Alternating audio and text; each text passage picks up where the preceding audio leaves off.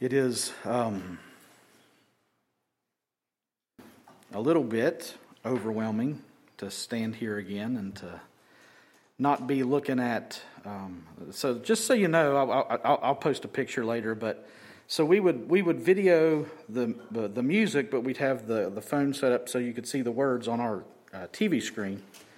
And then Amanda would stand beside the keyboard. Hannah would sit at the keyboard. I'd sit on my amp beside the keyboard on the other side.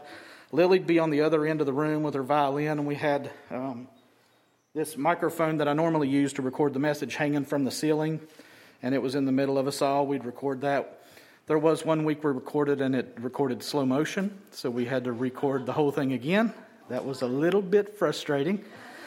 But again, the grace that was given, the grace that was shown for us to do that was just wonderful. It was hard. I mean, there's no ifs, ands, or buts about it. It was hard, but there was something special about it.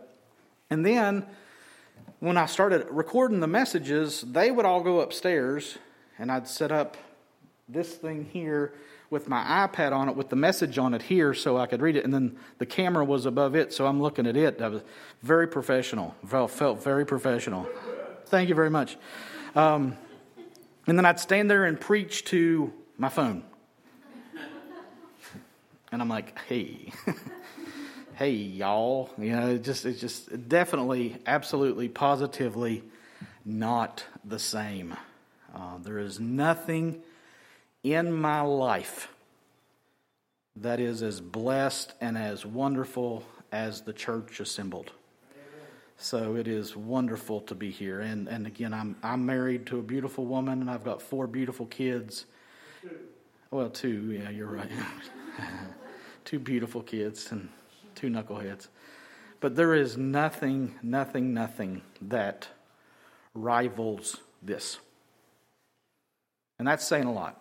It really is. So I am more than excited, this is not disappointing to me.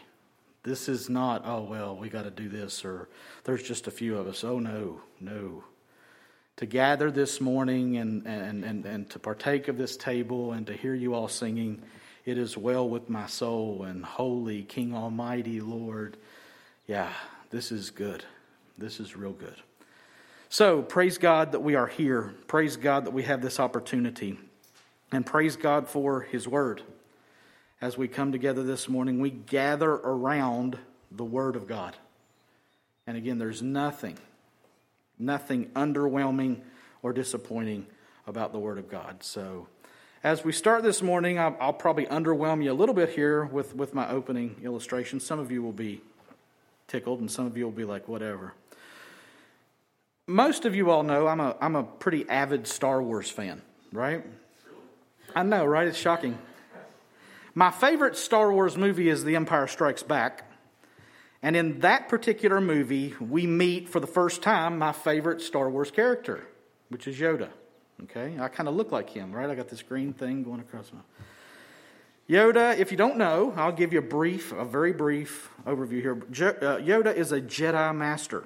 Okay, who's in exile, and in The Empire Strikes Back, he is found by Luke Skywalker, who was the main character, who sought Yoda out to be trained in the ways of the Force so that Luke can become a Jedi.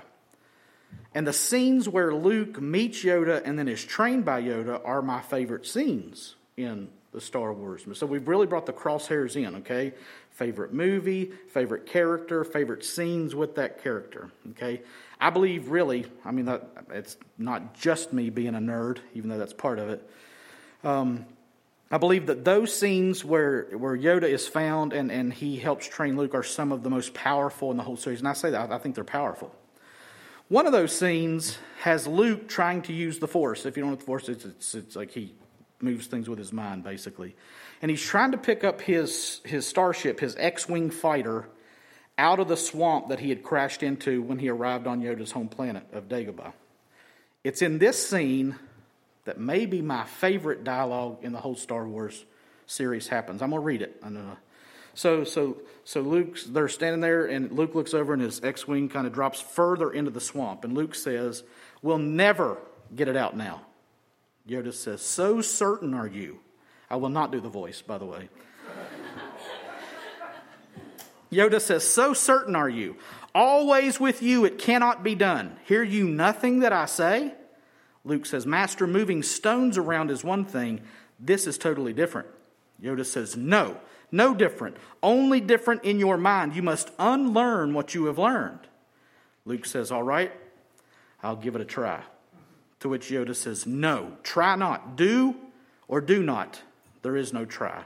Then Luke concentrates and the thing starts moving up a little bit, and then it sinks down, and Yoda shakes his head. R2 makes a funny noise. They're all disappointed.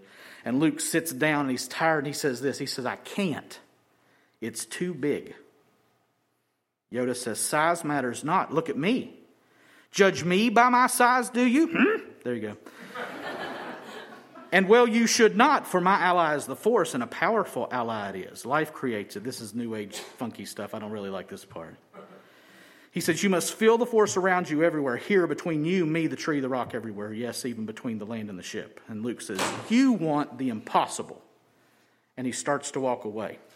Then Yoda sighs, takes a deep breath, concentrates on the ship, picks it up with the Force, brings it all the way up in the air, moves it over, and puts it on the ground. And Luke says this, I don't believe it. And Yoda says, that is why you fail. Yeah, it's pretty good. It's almost biblical, except for the New Age Force stuff, which we don't buy into. Yoda pins Luke's failure on his lack of belief, his little faith. Sound familiar? Well, if it doesn't, it's going to after today. As we look at our passage for today, which comes from Matthew chapter 17, verses 14 through 20. And again, it's been a long time. But if you can and would, please stand as we publicly read the Word of God, the very words of God. And when they came to the crowd, a man came up to him, and kneeling before him said, Lord, have mercy on my son, for he has seizures, and he suffers terribly. For often he falls into the fire, and often into the water. And I brought him to your disciples, and they could not heal him. And Jesus answered, O faithless and twisted generation, how long am I to be with you? How long am I to bear with you? Bring him here to me. And Jesus rebuked the demon, and it came out of him, and the boy was healed instantly. Then the disciples came to Jesus privately and said, Why could we not cast it out? He said to them, Because of your little faith. For truly I say to you, if you have faith like a grain of mustard seed, you will say to this mountain, Move from here and there to there, and it will move, and nothing will be impossible for you. Let's pray. Father, thank you so much for this word. Thank you so much for this place, these people. Thank you for your Spirit. And we ask your Spirit to convict us, teach us, equip us, build us up, tear us down, whatever you need to do today, God. We say yes to you. You are the Lord, and your power is perfect in this place. And we ask for it to be seen and known. In Jesus' name, amen. You may be seated. So starting in verse 14. And when they came to the crowd, a man came up to him and kneeling before him, comma, ... We'll leave it right there for right now. Now, remember, wherever you were last week, whatever you were doing when you watched or heard this message, if you did, remember where we left Jesus.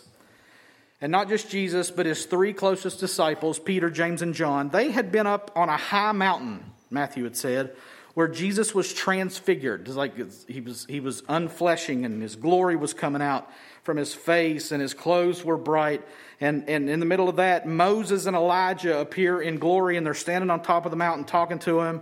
And Peter, James, and John are asleep, and they wake up, and they're like, whoa, what is going on? And Peter's like, hey, it's good for us to be here. We're going to build 3 tabernacles, one for you, one for Moses, one for Elijah. The cloud overshadows them, this bright cloud, and God speaks from the cloud and says, this is my beloved Son with whom I am well pleased. Listen to him. And they're like, oh, and they fell on their face because they were scared to death. Because when God shows up, you're scared to death. And then Jesus walks over, just normal, regular Jesus again, and he puts his hand on them, and he says, don't be afraid, I'm here. And so now they're coming down that mountain. Okay, these 4 guys, Jesus, Peter, James, and John, are coming down the mountain. Now, anybody ever had a mountaintop experience where you just experience the presence of God, and it's awesome, and everything's great, and you're like, woohoo, I could take on the whole world now. And then you come down the mountain. Well, that's exactly what's going on here. And what do they come down to? When they came to the crowd. What crowd? Well, that crowd that always followed Jesus wherever he was. Jesus created a crowd wherever he was. And they knew that he was there, and they knew that he had went up on the mountain, and this crowd had gathered at the bottom of this mountain. That crowd looking for miracles, that crowd looking for healing and deliverances. And Jesus had taken his 3 closest guys and went up on the mountain, and he had left the other 9 of his disciples down at the bottom of this mountain that he and the other 3 had went up. So it would seem that these 9 guys were left to tend to this crowd while the hike up the Mount of Transfiguration was taking place. So the 9 were at the bottom of the mountain with this crowd. And just a quick note of location. I said last week that Jesus and his men weren't in Jerusalem for the Feast of Tabernacles. Okay, that's about the time that this is taking place. But I didn't say where they were exactly, only that they had been 6 days prior in Caesarea Philippi, where Peter had made his messianic confession and then got called Satan because he rebuked Jesus just a few sentences after that.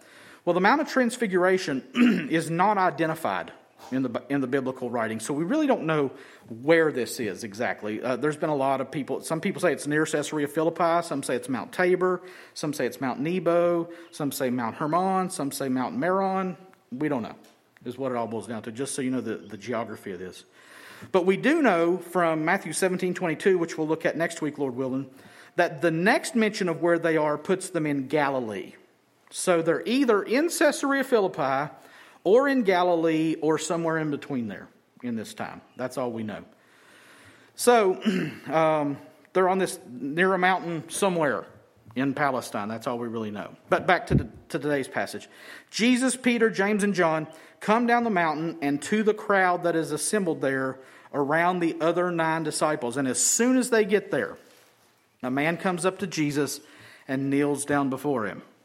And like so many who gather around Jesus, this man has a need, and it is quite a need. Verse 15. And this man who knelt down before the Lord said, Lord, have mercy on my son, for he has seizures and he suffers terribly. For often he falls into the fire and often into the water. Wow. What is going on here?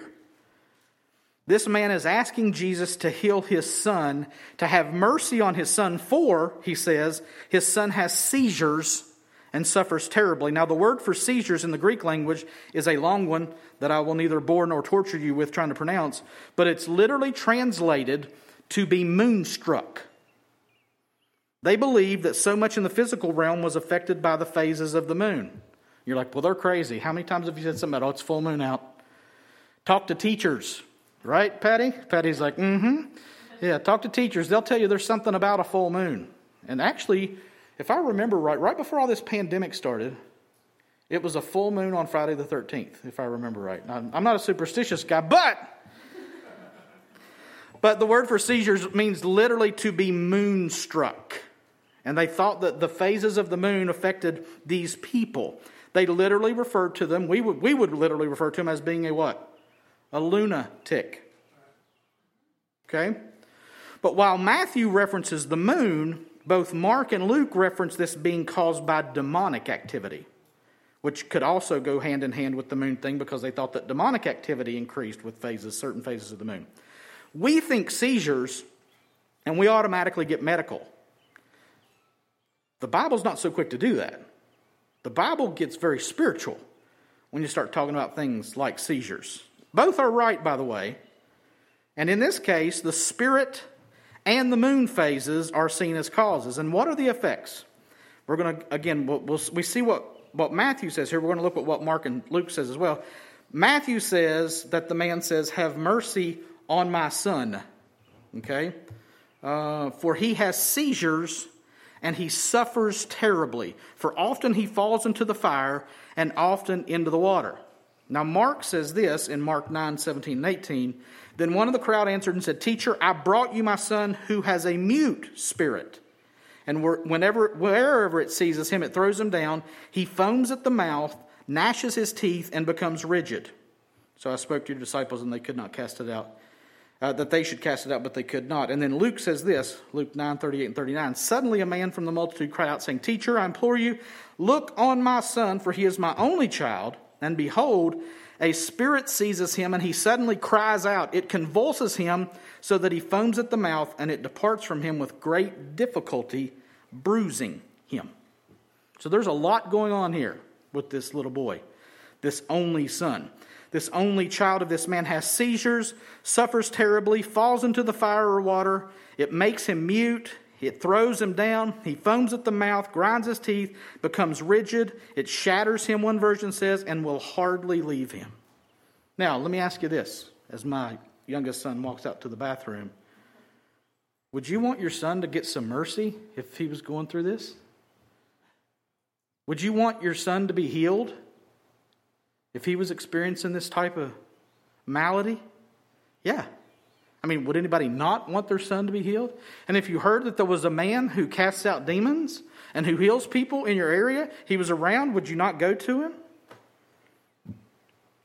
This guy's looking for mercy, and he goes to Jesus for help, for mercy, for healing. And it turns out, when the man showed up looking for Jesus, Jesus was up on a mountain being transfigured. So the man did what made sense to him at the time. Matthew 17:16. And I brought him to your disciples, and they could not heal him. So this man had shown up. He was looking for Jesus, but Jesus wasn't there. So he petitioned the 9 remaining disciples to heal the boy. Only thing is, though, they couldn't. It would make sense that these 9 were healing, blessing, delivering, and such in the absence of Jesus and the other 3 disciples. They had been sent out back in Matthew 10 to do just such things. Matthew 10:8 says this when they were sent out, heal the sick. This is to the 12. Heal the sick, cleanse the lepers, raise the dead, cast out demons. Freely you've received, freely you give. So that's chapter 10. Now we're in chapter 17, quite a ways into the future. And I'm sure that they had been doing these things, not just when they were sent out, but as they traveled around, as they ministered to multitudes of people, thousands and thousands of people. So I'm sure they've been doing this stuff. And it was almost maybe old nature to them, second hat to them. Old hat, second nature. There we go. Strike that, reverse it.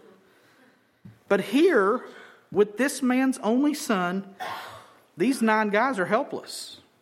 They could not heal him.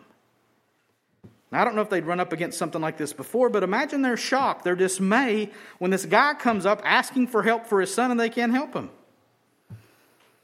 I mean, again, I kind of think maybe healing, delivering, stuff like that had kind of become normal to them. And as the crowds lined up, if they were thinking maybe, okay, let's do this, get it done. It's like a job, okay, next. It's not in the passage, but I just wonder if they're thinking this way. Either way, this happens. Dad comes up, describes what's going on with the boy. They're like, okay, bring him up here. Demon doesn't leave. Demon doesn't leave. Demon doesn't leave. Thomas, you try it. Thaddeus, you try it. Judas, give it a shot. Nobody can help him. How do you think they're feeling? What's going on here? You think their faith started eroding pretty quickly? Uh-oh. We've come up against something that we've never seen before. We've come into a situation that we've never dealt with before. What are we going to do? Where's Jesus when you need him?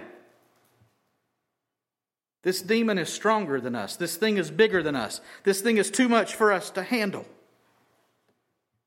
And I'm sure they despaired because their efforts lead to failure. Utter, complete failure. The boy's not helped at all. And they kind of pull a Luke Skywalker looking at the X-Wing type of thing, moving their hand closer, concentrating harder. I don't know what they're doing. And nothing's helping. And how long had this been? We don't know. The man comes up to Jesus after Jesus comes down the mountain, having already been through this deal with the disciples. And Mark gives us another detail about this. Look at Mark 9:14 through 16. And when he came to the disciples, he saw a great multitude around them and scribes disputing with them. Immediately when they saw him, all the people were greatly amazed and running to him greeted him. and he asked the scribes, "What are you discussing with them?" So not only have they failed to heal this boy, there's some scribes there, our antagonists in the story. Scribes, Pharisees, Sadducees. Everywhere Jesus went, these scribes and Pharisees and Sadducees were following him around, trying to mess him up, trying to get him to trip up, trying to watch him fail. And here they are in the midst of this crowd, and these 9 disciples, and nothing's helping. And they're like, where's your master now? We told you that you were following a loser. We told you that you guys were going to fail. We told you that this wasn't the real thing. We told you he wasn't the Messiah. And what are they doing? They're disputing with them. Now they've entered into disagreement. Sound familiar? Now they're arguing in public about what's right and what's wrong. About whether Jesus is sufficient or not. About whether what they're doing or not is right or wrong. And they're disputing with the scribes on Facebook. They've taken to Twitter. Hashtag I'm right, you're wrong. And they're arguing. So they've gotten distracted. They can't help the boy. They're discouraged from that. Now they're in a heated argument with their enemy in public. And I'm sure that they are properly embarrassed. And Jesus shows up. He says, "What are you arguing about with them?" So the disciples had failed to help the man and his son. And then the scribes, who were always hanging around in these crowds, looking to trap Jesus and his men in something, start arguing with the disciples about something. What are they arguing about? They're arguing about whether Jesus is real, whether their faith is real, whether they're real. And that's when the dad speaks up and lets Jesus know that his disciples couldn't help his son. So it would seem that the scribes were arguing with the 9 disciples about their inability, which is just adding insult to injury. These disciples, these 9 disciples fail, and then they get their failure pointed out and emphasized by their enemies. And that blows up into a full-scale public argument that Jesus walks into the middle of. I'm smiling underneath my mask, by the way. Jesus walks into the middle of this argument. Which doesn't seem to make things better for these 9 dejected disciples, because look at verse 17, Matthew 17:17. And Jesus answered, "O faithless and twisted generation, how long am I to be with you? How long am I to bear with you? Bring him here to me." So what is Jesus like? It's all right, everybody. Everybody settle down. That's not Jesus' attitude. What is Jesus' attitude? What is wrong with you people? He's not pleased at all with this. I mean, look, this is not somebody who is pleased about something. When you're calling somebody faithless and twisted, how long am I to be with you? How long am I to bear with you? You say, well, Jesus didn't get frustrated. The heck he didn't. Verse 16 ended with the father saying that he had brought the child to the disciples and they could not help nor heal him. And Jesus answered, "I'll do it." No, that's not what he says. He says, "O faithless and twisted generation, how long am I to be with you? How long am I to bear with you? Bring him here to me." Seems disgusted. He labels an entire generation faithless and twisted after hearing from this desperate father. Now, what's up with that? I brought my son to you. Your disciples couldn't help him. Faithless, twisted generation. He's like, Jesus just overreacting here. Is he? I mean, come on. But I will say this. What's he fed up with here? Let me read those few verses again before this. Now, you tell me what's wrong with this. Matthew 7:14-16. And when they had come to the multitude, a man came to him, kneeling down to him and saying, "Lord, have mercy on my son, for he's an epileptic and suffers severely, for he often falls into the fire and often into the water. So I brought him to your disciples, but they could not cure him." Faithless and twisted generation. What? Well, what's going on here? I mean, this guy's statement seems pretty innocuous. It actually seems pretty proper. Lord. He kneels down, calls him Lord. Seems like the right thing to do, right? But don't forget, Jesus sees inside people. He sees their thoughts, their hearts, What's going on in the spirit realm? And what does he say about these people here? He says they're faithless. Well, why would he say that? Because they're faithless. You're like, well, this guy came to him for healing, right? Listen, these people don't believe in Jesus. He's God in the flesh. He just showed Peter, James, and John just a little tiny bit of that.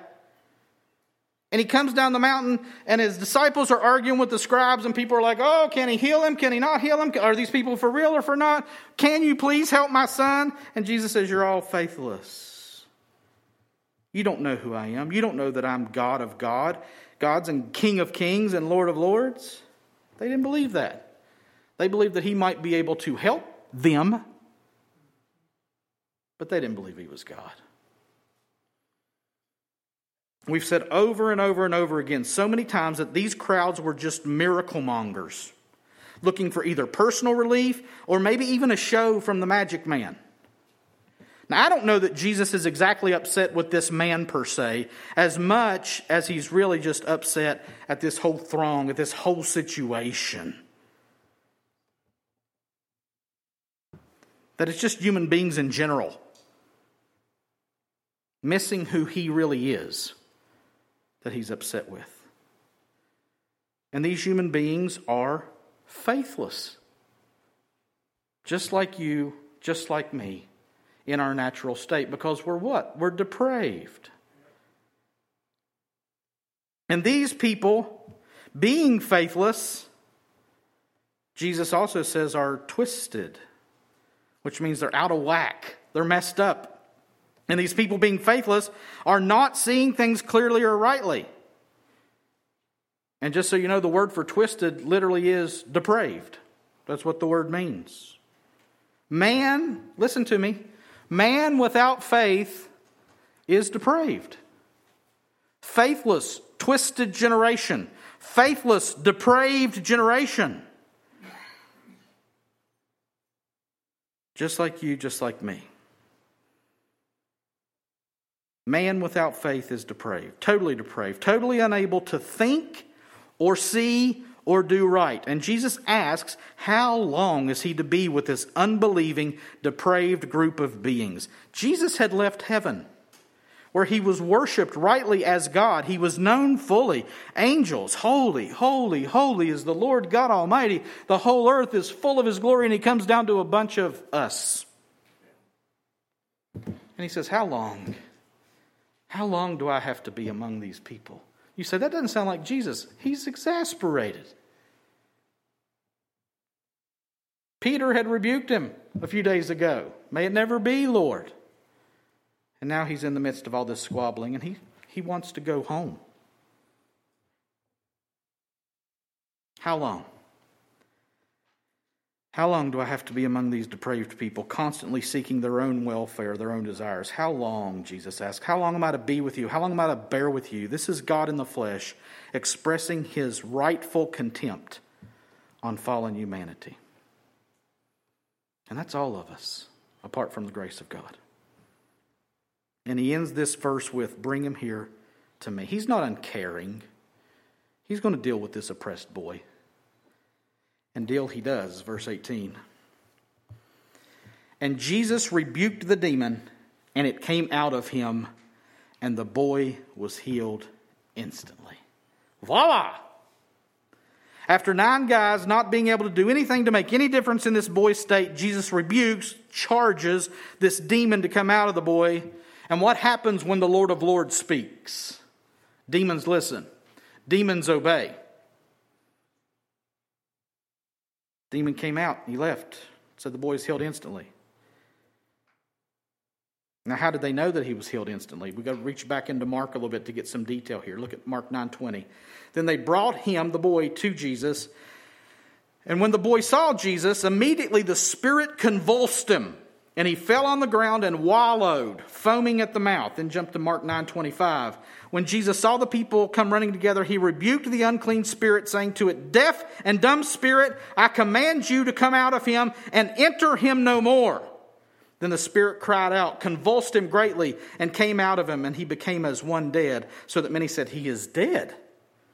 But Jesus took him by the hand and lifted him up, and he arose. They knew the boy was healed instantly because the demon had shown itself, Mark shows us, causing the boy to convulse and foam at the mouth, rolling on the ground. And when Jesus rebuked the demon, the boy worsened for a moment, then looked dead. Then Jesus took his hand and he got up.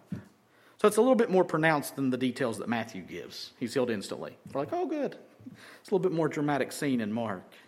But Matthew did say that he was healed instantly, and that was true. Jesus spoke, the demon left, and the boy was healed. And they all lived happily ever after, right? Well, kind of. Verse 19. Then the disciples came to Jesus privately and said, Jesus, why could we not cast it out? So after all said and done, Mark tells us they go into the house actually, probably the house that they were staying in Galilee.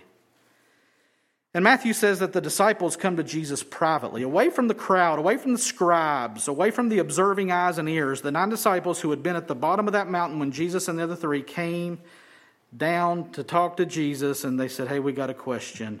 Why could we not cast it out? They want to know what's going on. They'd cast out demons before, but this was different. They'd never seen anything like this before. Something was wrong. It didn't work. Their faith, or lack of it, didn't work. Ever found yourself in a situation where your faith wasn't working? Recently?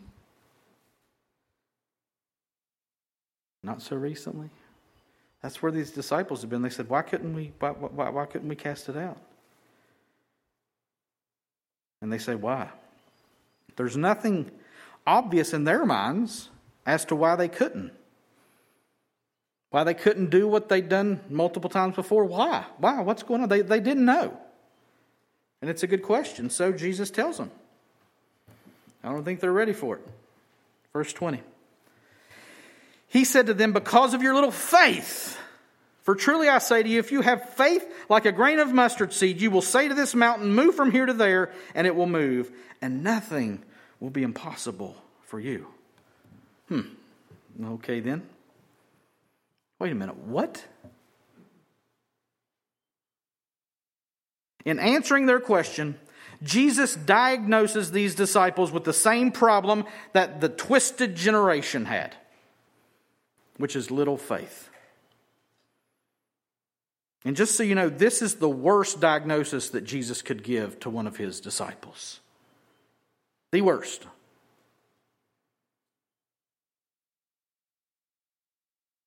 It was the worst opinion that he could give, and it was worst for him and for them for him to say this. Why couldn't we cast this demon like we'd cast so many demons out before? Why couldn't we cast this one out? And then you walk up and you do it like it's nothing, like it's just another demon. And Jesus said, because your faith is little. What? After all that they had seen and done? After all we've seen and done, Jesus, our faith is little? Yeah. This is the 5th time in Matthew that Jesus has directly chided them for their small or lacking faith. And every time that he does it, listen to me, he does it when he comes down on them when their faith lacks because they can't see what's going on. They can't see what's promised. They can't see what's up the pike. And all 5 times now, Jesus chides them for having little faith when they couldn't see what they were wanting or needing. In Matthew 6, it was daily provision, deliverance from a storm in Matthew chapter 8, Peter sinking after walking on the water in chapter 14, and in chapter 16 when they had no food. Jesus chided them for having little faith. And now, here we see him saying it when they can't cast out this demon. It's in the can'ts and the wants and not havings that their faith shrinks. It's It's at these times when they are past their limits, when they can't figure out what to do or how to do it. It's in these times that Jesus chides them for their little faith. And it was always a stinging rebuke to them. Of all those who should know and believe and exhibit faith, it should be these 12 guys. These 12 guys who had been with Jesus for 3 years now and seen things that no one in the world had or would ever see again. Their faith should be strong and constant. They're walking with Jesus. Even when He walks away, they know who He is, right? But Jesus exposes these guys here by pointing out that their lack of power came from a lack of faith. They had lacked faith when they needed it most, when Jesus wasn't there with them. When they were face to face with a demon and a kid was writhing and frothing and foaming at the mouth in the heat of the moment, in the face of the battle. They had disbelieved that Jesus was who He said He was, and they had disbelieved that they were who He said they were. Try that again. They had disbelieved that Jesus was who He said He was, and they had disbelieved that they were who He had said that they were while He was gone. They forgot that the Holy Spirit that they were operating in the power of was the same power that was powering Jesus and His earthly ministry. They didn't see Jesus, and their faith proved as strong as their senses, which is really not faith at all.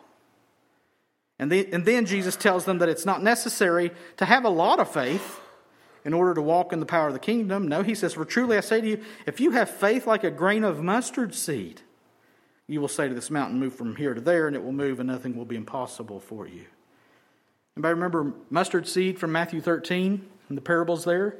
Jesus said it's the smallest of the garden seeds, but it springs up and becomes a tree bigger than anything in the garden. So a reference mustard seed means that the faith doesn't have to be big itself, but what you place your faith in better be pretty big. And you just need a little bit there. It don't take much to believe in an omnipotent God. And that little bit of faith is so powerful that they can say to this mountain, move from here to there, and it'll move, and nothing will be impossible for you. Well, now what in the world does that mean? I mean, really? Are we supposed to be talking to mountains and making a move? I wish you good luck. And it's not going to help you. What does this mean? What does it mean? Say to mountain, move, it'll move. Nothing's impossible for you if you walk in faith. It's what He said, right? He is calling their attention to the limitless provision for those who will walk in faith, trusting God to do what only God can do. He's calling their attention to God's limitless power and away from their tendencies to look at the natural world only. Anything, listen to me, church, anything and everything that God calls them and calls us to be doing, to accomplish, everything that God calls us to do and accomplish, if we walk in faith, will be done and will be accomplished. Period. And nothing will be impossible for you if you walk in faith at the command and the wishes and the whims of God. Nothing will be impossible. It's not a command to move mountains. Rather, it's an encouragement to walk in obedience and faith, knowing that in and through the power of God, nothing, really nothing, will be impossible that they're called to. Theirs was to believe, to trust in God, not themselves. Mustard seed faith that moves mountains and trusts in the omnipotence of God Himself. Provision, storms, food, waves, wind, demons, none of that will be impossible. Nothing that God calls them to will be impossible. And it's going to be imperative for them and for us that they remember that and that they live it out in the coming days, because in a few months, Jesus is going to be killed right in front of their eyes. He's going to be in the grave 3 days. And if they don't walk in faith, they're going to desert Him, and they're going to be scared while He's in the tomb. Oh, wait a minute, that's exactly what happened.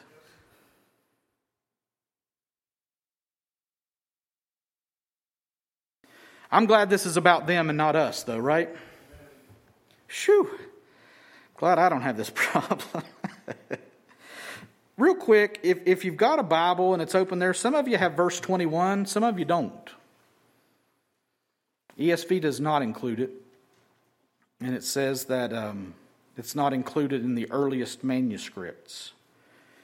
And just so you know, verse 21 says, however, this kind does not go out except by prayer and fasting. I'm not going to address that full scale because it's not in the ESV. It is in Mark's account in the ESV, so it's not that Jesus didn't say it. It's just that probably the earliest manuscripts don't have Matthew saying it. And we're going through Matthew right now. And if that causes your faith to stumble, let's talk about it. I mean, it's really not a big deal. It's in some manuscripts, and the earliest manuscripts it's not there, so we're not going to cover it as part of our passage today. Just so you know that. And again, if that causes you to stumble, if that causes your faith to fail, we need to talk. The Bible is trustworthy. The Bible is the Word of God, inspired by God. So let's look at application, because, we've got to deal with this stuff too, right? The same thing that the disciples were dealing with, we got to deal with too. We got 3 B's today. Bumps, battles, and belief. Bumps, battles, and belief. And remember, I want you to remember the points, but more important, I want you to remember what you should be doing as a result of these points, as a result of what we've looked at today in Scripture. Bumps, battles, and beliefs. First is bumps. And the simplest way to say this is there's going to be some bumps in the road of your faith. It's going to happen. Now, again, not quite a battle. We'll get there next. But bumps. The times up on the mountain are few and short in our lives. Life in the midst of a demonic world are more pervasive and more common in our lives. That's just how life is wired. I would rather not have dealt with this virus. Thank you very much. I would rather not be dealing or have to deal with this virus in the future. Guess what? To use West Virginia vernacular, I ain't got no choice. Because it's here. And that's life. That's life in a fallen world. We all want to stay up on the mountain. We all want to see the face shining and the clothes shining and the voice echoing out of the cloud, and Moses and Elijah standing there and us going, oh, this is life. This is great. Everything's wonderful. I just love my life. I love it when God blesses me this way. And praise God for those times. Absolutely, positively. And it's not most of the time. It's just not. You say, well, thank you very much. I'd rather have a God who kept me up on the mountain. He doesn't exist. God sends us out into a mission field. We'll get to that in a minute. I'm getting ahead of myself. Times on the mountain are few and short. And it's the bumps of the everyday road that we come up against, the annoyances and the constancy of the failings and the fallings and our lack of faith and, oh, do I really believe this? And I wonder, and why is this happening? Those are the normal bumps and bruises of everyday life. And that is what is most common, and that's the way that God designed it. Jesus says this, John 16:33, I have said these things to you that in me you may have peace. In the world, you will have tribulation. You're going to have bumps. You're going to have bruises. You're going to spill your coffee. Sometimes in places where it hurts really bad. That's going to happen. But take heart. I have overcome the world. Jesus didn't say, well, actually, what he did say was, I don't ask you to take them out of the world in John 17 in the high priestly prayer, but rather that you would sanctify them so that in the midst of tribulation, you'll take heart and have peace. Why? Because he has overcome the world.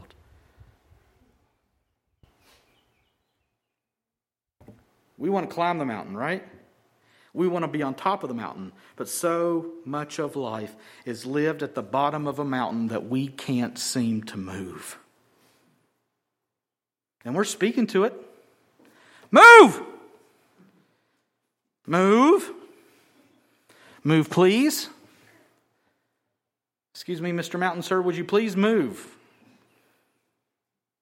And you know what? Who made the mountains? Who put them where they are?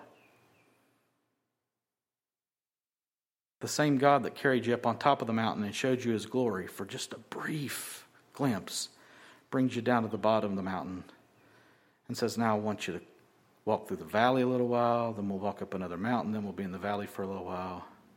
That's the bumps and the bruises of everyday life. And that's where we live. And Lord, haste the day when the faith shall be sight. If this virus has done nothing else for me, which it's done a lot, I want to go to heaven, y'all. I want to be with Jesus. I'm tired of living in a world with viruses and sicknesses and failings and fallings and my lack of faith. I'm tired of it.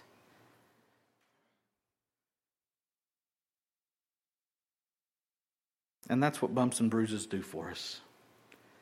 They turn our eyes to Jesus.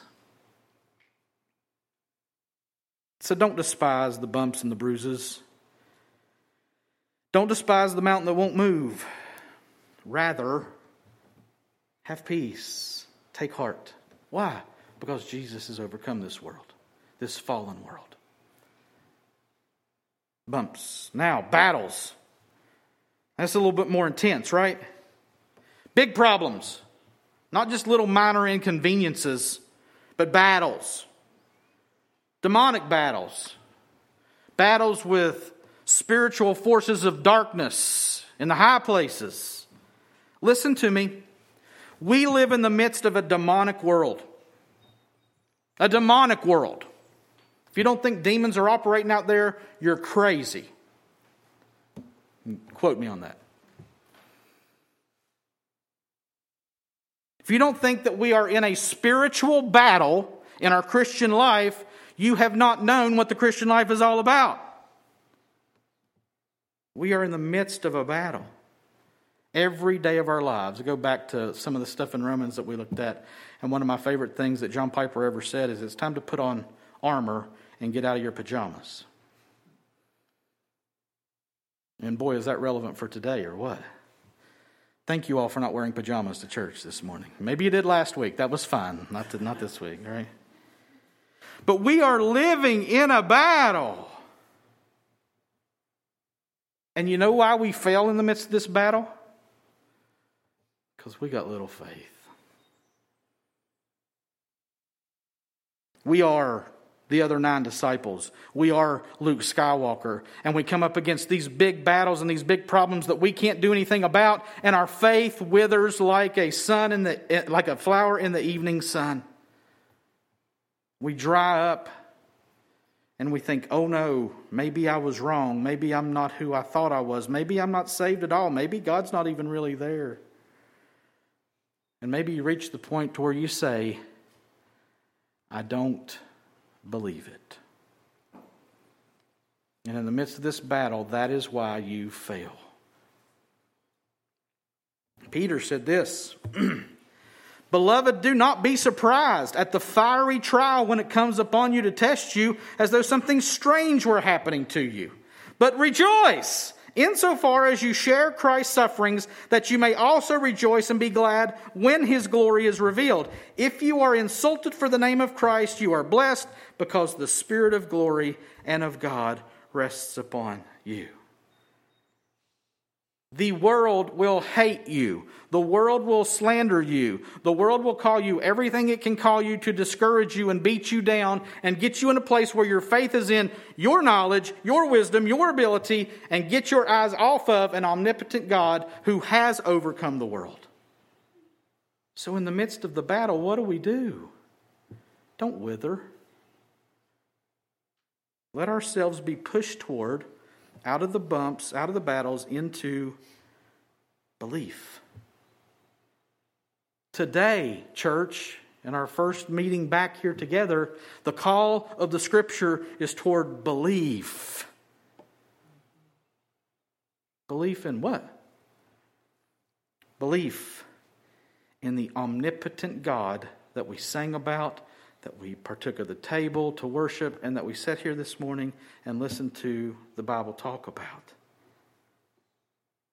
I love, and here's the call to action for us. Here's what we should do in the midst of the bumps and the battles. I love what this father says in Mark, the same father of this same son.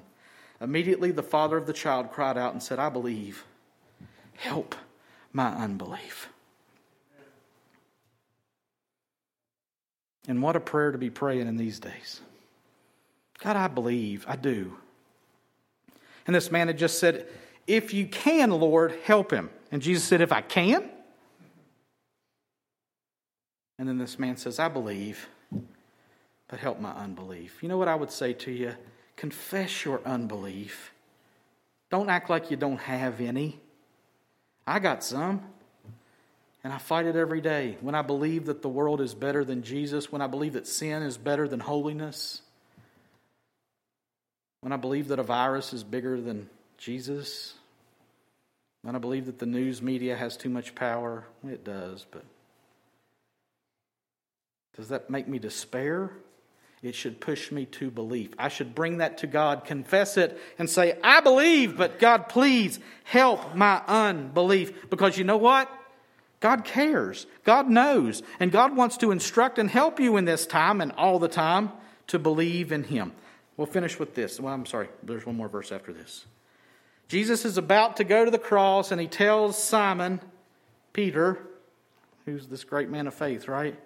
Simon, Simon, behold, Satan demanded to have you, that he may sift you like wheat, but I have prayed for you, that your faith may not fail. And when you've turned again, strengthen your brothers. Peter said, I'd never deny you. Jesus said, well, you're going to. Matter of fact, the devil approached me and said, I want Peter. And I said, no, you can't have Peter. Matter of fact, Jesus said, I've prayed for you, Peter, that your faith would not fail. And what does the Scripture say that Jesus ever lives to do for us? He ever lives to make intercession for us. He knows your faith is going to fail. He knows that you're going to sin. He knows that you're going to disbelieve. Bring it to Him. I disbelieve. Help my disbelief. And He lives, ever lives, to make intercession for us, just like He did for Peter here. So pray about it. Bow Wow says, pray like it. And there's one more thing you can do about your faith to help your belief. Romans 10:17. So faith comes from hearing, and hearing through the word of Christ. Immerse yourself in the Scriptures. Read the Bible, y'all. You've never heard that here before, have you? When your faith is failing, read the Bible. When your faith is small, listen to the Scriptures, expounded and explained. Cry out for help, understanding by the power of the Spirit who inspired these Scriptures. Please help me to understand. Please help my unbelief. And nothing is going to help your unbelief more than the Bible. And you say that all the time. Praise God for that. Because faith comes from hearing, and hearing through the word of Christ. And the Bible is the very words of God. If we need anything in this dark, hard, difficult bumps and battles and bruises time, it's the Bible. Nothing is going to help your unbelief like the Bible. So throw yourself into it, ask God for help, and watch what He does as you stand at the foot of that mountain and makes nothing impossible for you. Let's pray. God, we thank You so much that You are able to do what we are not able to do. God, we thank You so much that Your word is powerful, living and active and sharper than any two-edged sword. piercing to the division of soul and spirit, of bone and marrow, to the point that it becomes a discerner of the thoughts and intentions of our hearts. And God, it's those thoughts, it's those intentions that I ask that you would strengthen and equip and build up through your word, through your people in this time as we stand at the bottom of this mountain with our unbelief. Build us up, God. Help us to stay steady through the bumps. Help us to stay strong in the midst of the battle as we believe you for who you are. And we trust you to do what only you can do. We ask for your help, and we expect that help because of your glory and our good. And we praise you for it and ask for your strength and deliverance. In Jesus' name, and amen. All right, y'all are dismissed. Don't stay and eat with us, okay?